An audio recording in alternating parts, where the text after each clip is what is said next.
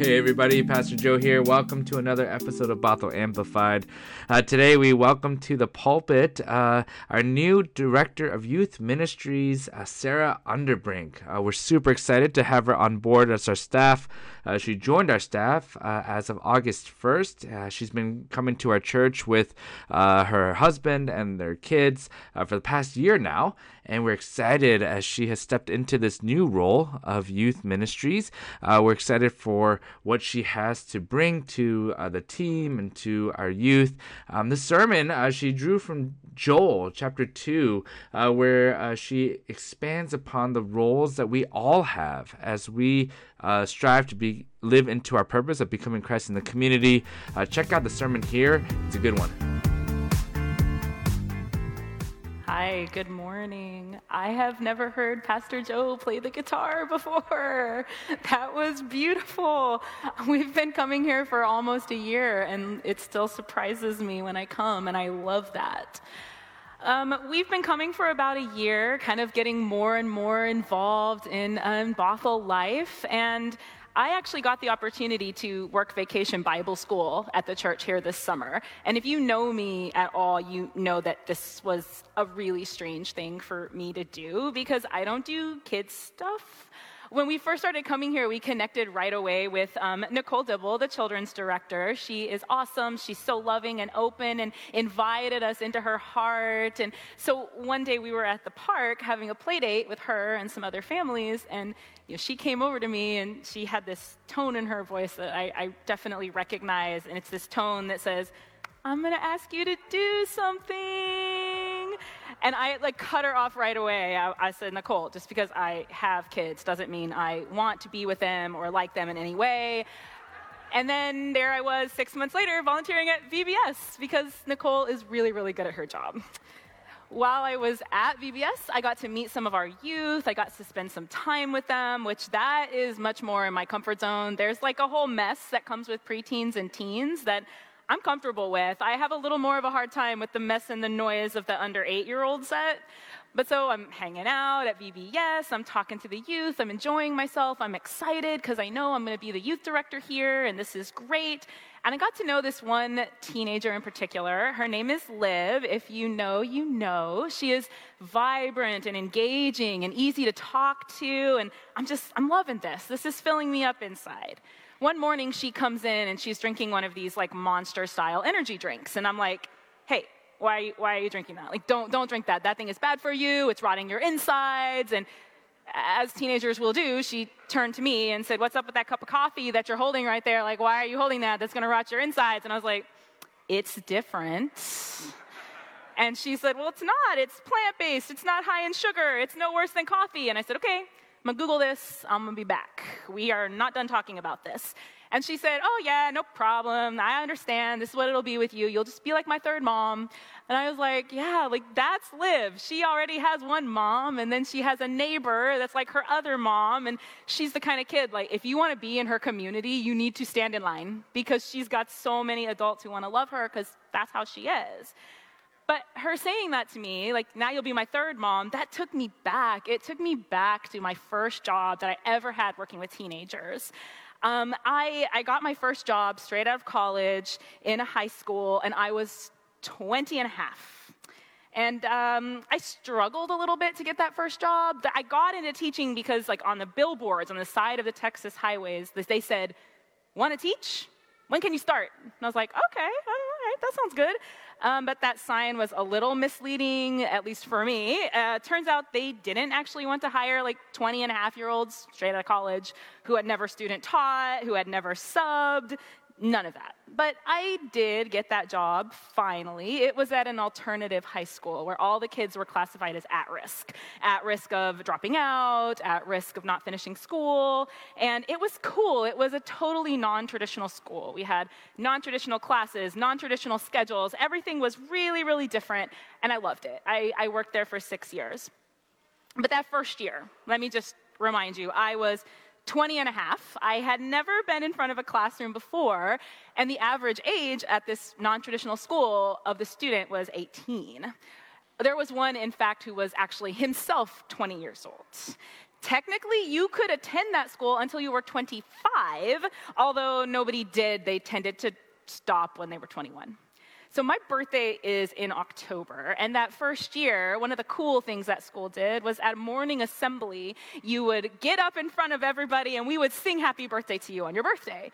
This is cool. A lot of the kids, nobody would sing them happy birthday if we didn't, so I supported it, but that first year, I begged my principal, please do not. Let's just skip it.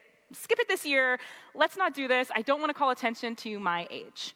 She did not agree with me. So I stood up there on October 2nd. I listened to everybody sing me happy birthday. And then I fielded questions about my age and why they should respect me as an authority figure for the rest of the day. Probably for the rest of the year, really. There was one student, I remember, he showed up in the middle of the year, it was like November, December, and he had just been released from prison, not a juvenile center, but real prison. He had been 18 when he was tried, and he had gone in, he had finished his time, and he was out trying to reintegrate himself into society. He was a really, really smart guy, and he was really very respectful to all the staff members, except for me. He and I were having problems, and I noticed the difference in the way that he treated me. I kept him after class one day, and I was like, what's going on? Like, why are we having these problems? What can we do to fix this? How can we work through this? And he said, I'm sorry, it's just really hard for me to be here at all after everything that I've gone through. And it's especially hard for me to have to ask permission to go to the bathroom from somebody that I want to date. Said, oh, thank you for sharing your feelings. Let's go talk about this outside. That's great. This is a good place. That conversation made me feel super awkward, but at the same time, like, I got it. I get it now. We were in these roles with each other that neither of us were comfortable with being, and we did not have a model to look at, to use to pattern ourselves. And it was that way with all the students. I mean, it was a non-traditional relationship in a non-traditional school, so it helped. Over time, I settled into my role, and I fit really nicely with the other teachers who were there. We had this older math teacher. She was kind of the grandma. And then we had like the sweet, empathetic English teacher, and she was like the mom. And then I was, kind of like the cool older sister. I can say I was cool. You weren't there. You don't know. So for like almost 15 years, I've been in relationships with kids that were not my own. That relationship has been evolving along with me. At first, I was trying to be like kind of a peer mentor, and then the older sister role. In my last year, in my last job at a high school, the students there taught me that I was actually a millennial. I didn't know. Gen Z hadn't been coined yet, so I didn't know what they were, but they were letting me know that our generations were different and things were changing, even though I wasn't old enough yet to be their mom. But for the last 3 years, I haven't been teaching. I've been a stay-at-home mom, and those 3 years have changed me and aged me more than any other years in my adult life. And now, I am old enough to be a third mom or a second mom or a first mom. And, I don't feel old, and it doesn't upset me to hear that. When I think about this passage of time, what I feel is joy. In our passage this morning, Joel describes the fullness of life, abundant showers, autumn, spring, vats overflowing with wine and oil. I don't know why you needed oil, but I know why you needed wine, and that sounds good. But there will be locusts, right? Like, there's so many locusts. They have named all the different variety of locusts that there will be because there's so many locusts. But through our life, at different times, we will dream. We will prophesy, we will see visions, and we will be in community with each other exactly where we are, who we are, in the exact way that we are. The way that we are in this moment, it's perfect. It's exactly where and who we need to be. Joel is describing in this passage a community of young and old doing life together, experiencing it. Not in a hierarchy, not in a teacher-student kind of way, but in an interconnected, relational way. I think what makes us feel old sometimes is when we start to get in our own way. You start feeling like you've seen it all, done it all, and you know the answers. And I completely get how that happens. I have 2 sons. One is 7, one is 3. Sometimes it feels like all I do all day long is answer questions. And a lot of the time, like a lot of the time, I just want to answer the question and make it go away. Whether that's because I'm busy, I need you to get in the car, why is now the time that you're asking me how deep the Grand Canyon is, or if I could have any superpower in the world, which one would I have? And the one that I had yesterday was, who was the first person to ever see the color green? And always they're asking me why? When I stop to think about why these questions frustrate me, I realize like what's really uncomfortable about them is I don't know. Like I don't know what superpower I want to have. There's way too many problems with all of them. I don't know how deep the Grand Canyon is, and like I don't know who the first person was to see the color green. And the not knowing, it feels really, really uncomfortable. And as my parenting journey goes on, these questions, they are only getting worse. How does Santa get all the toys delivered in one night? How do babies get in mommy's tummies? Why do girls have to wear a top when they go swimming and boys don't?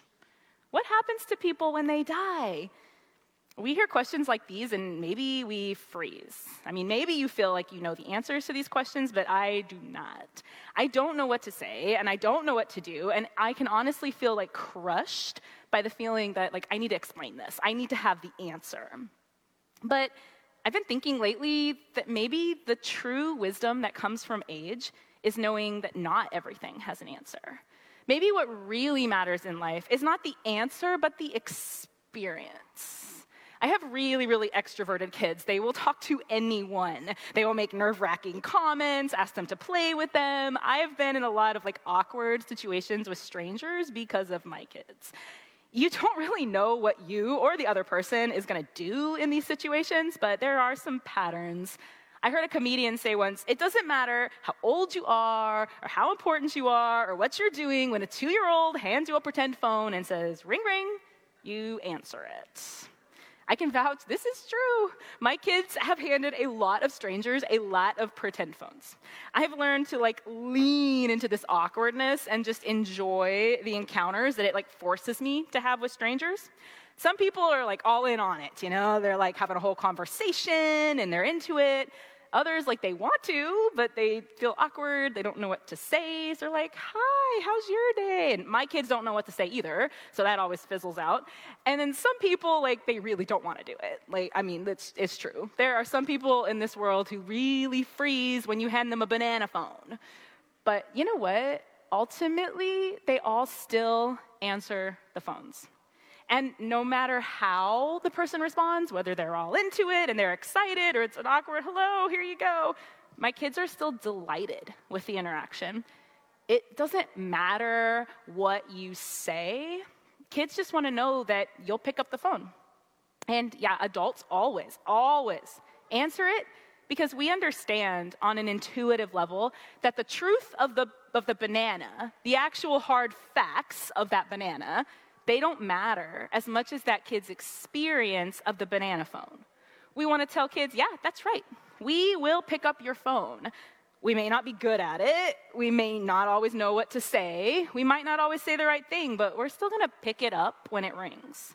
As kids get older, it gets harder than just picking up a pretend phone, and we get more and more scared. We're scared of doing the wrong thing, saying the wrong thing at the wrong time, and not just with kids, but with each other. When your friend or your family member gets that bad news, it feels like it should be easier to call them and spend time with them. But actually, it often becomes harder because we deeply don't want to do the wrong thing. But the banana phone teaches us that the right answer, this is not a phone, it's a banana, and it doesn't make phone calls. That's not as important as being there in the moment. Someday, your kid is going to figure out that the banana phone doesn't work. You don't have to teach them that.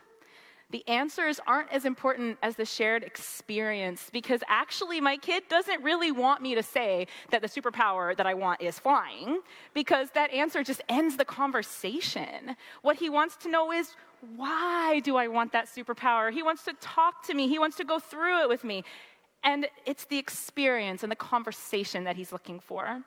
With this in my mind, as I step into this new role as youth director here, I'm reminded that my role here is not giving answers to preteens and teens. It's not about me, the superhero, creating the Bothell Youth Ministry. That's more about me than it is about you.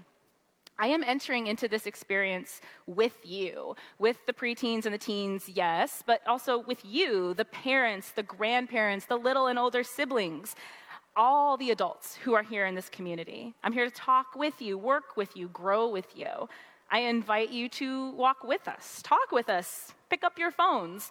Youth ministry is not a self-contained question and answer session between me and kids. It's a part of you. It's a part of your church, and you are going to be seeing us. You're going to be seeing us on Sunday mornings. You're going to be seeing us at your service projects, in your ministries, and we are going to be experiencing life with you, questioning with you, discovering and creating with you. Joel reminds us that our life gives us abundant harvests, and it gives us locusts. Our old men will dream the dreams of their past experiences, and our young will see visions of the future, and our sons and daughters will prophesy. And we will do all of that. We have done all of that, and we will be with each other as we do these things because the Lord, our God, has worked wonders for us. And one of those wonders is that our old men and our old women pick up the banana phone when the kids make it ring. Not because they have the answers, but because when they were kids, somebody picked it up for them. Amen. All right, so that was our sermon from Sarah Underbrink on Joel. We're excited for all that she has to bring to our youth ministries and to the life of our church. And we're excited for how God is at work in our communities. Today, we challenged our people at Bothell to live into our purpose of becoming Christ in the community by reaching out to somebody of a different generation and just checking in. What might it look like to call a student you know who is getting ready for the new school year? What might it look like to call an older adult and check in on how they're doing? However that might look for you, check in with somebody who is of a different generation. We love to hear from you how that goes, and we trust that God is at work in our midst. Have a wonderful week. Next week, we'll be hearing from the Reverend Janelle Kurtz, pastor of Snohomish United Methodist Church, and we're excited to hear from her as well. So have a wonderful, wonderful week, and we'll talk to you soon.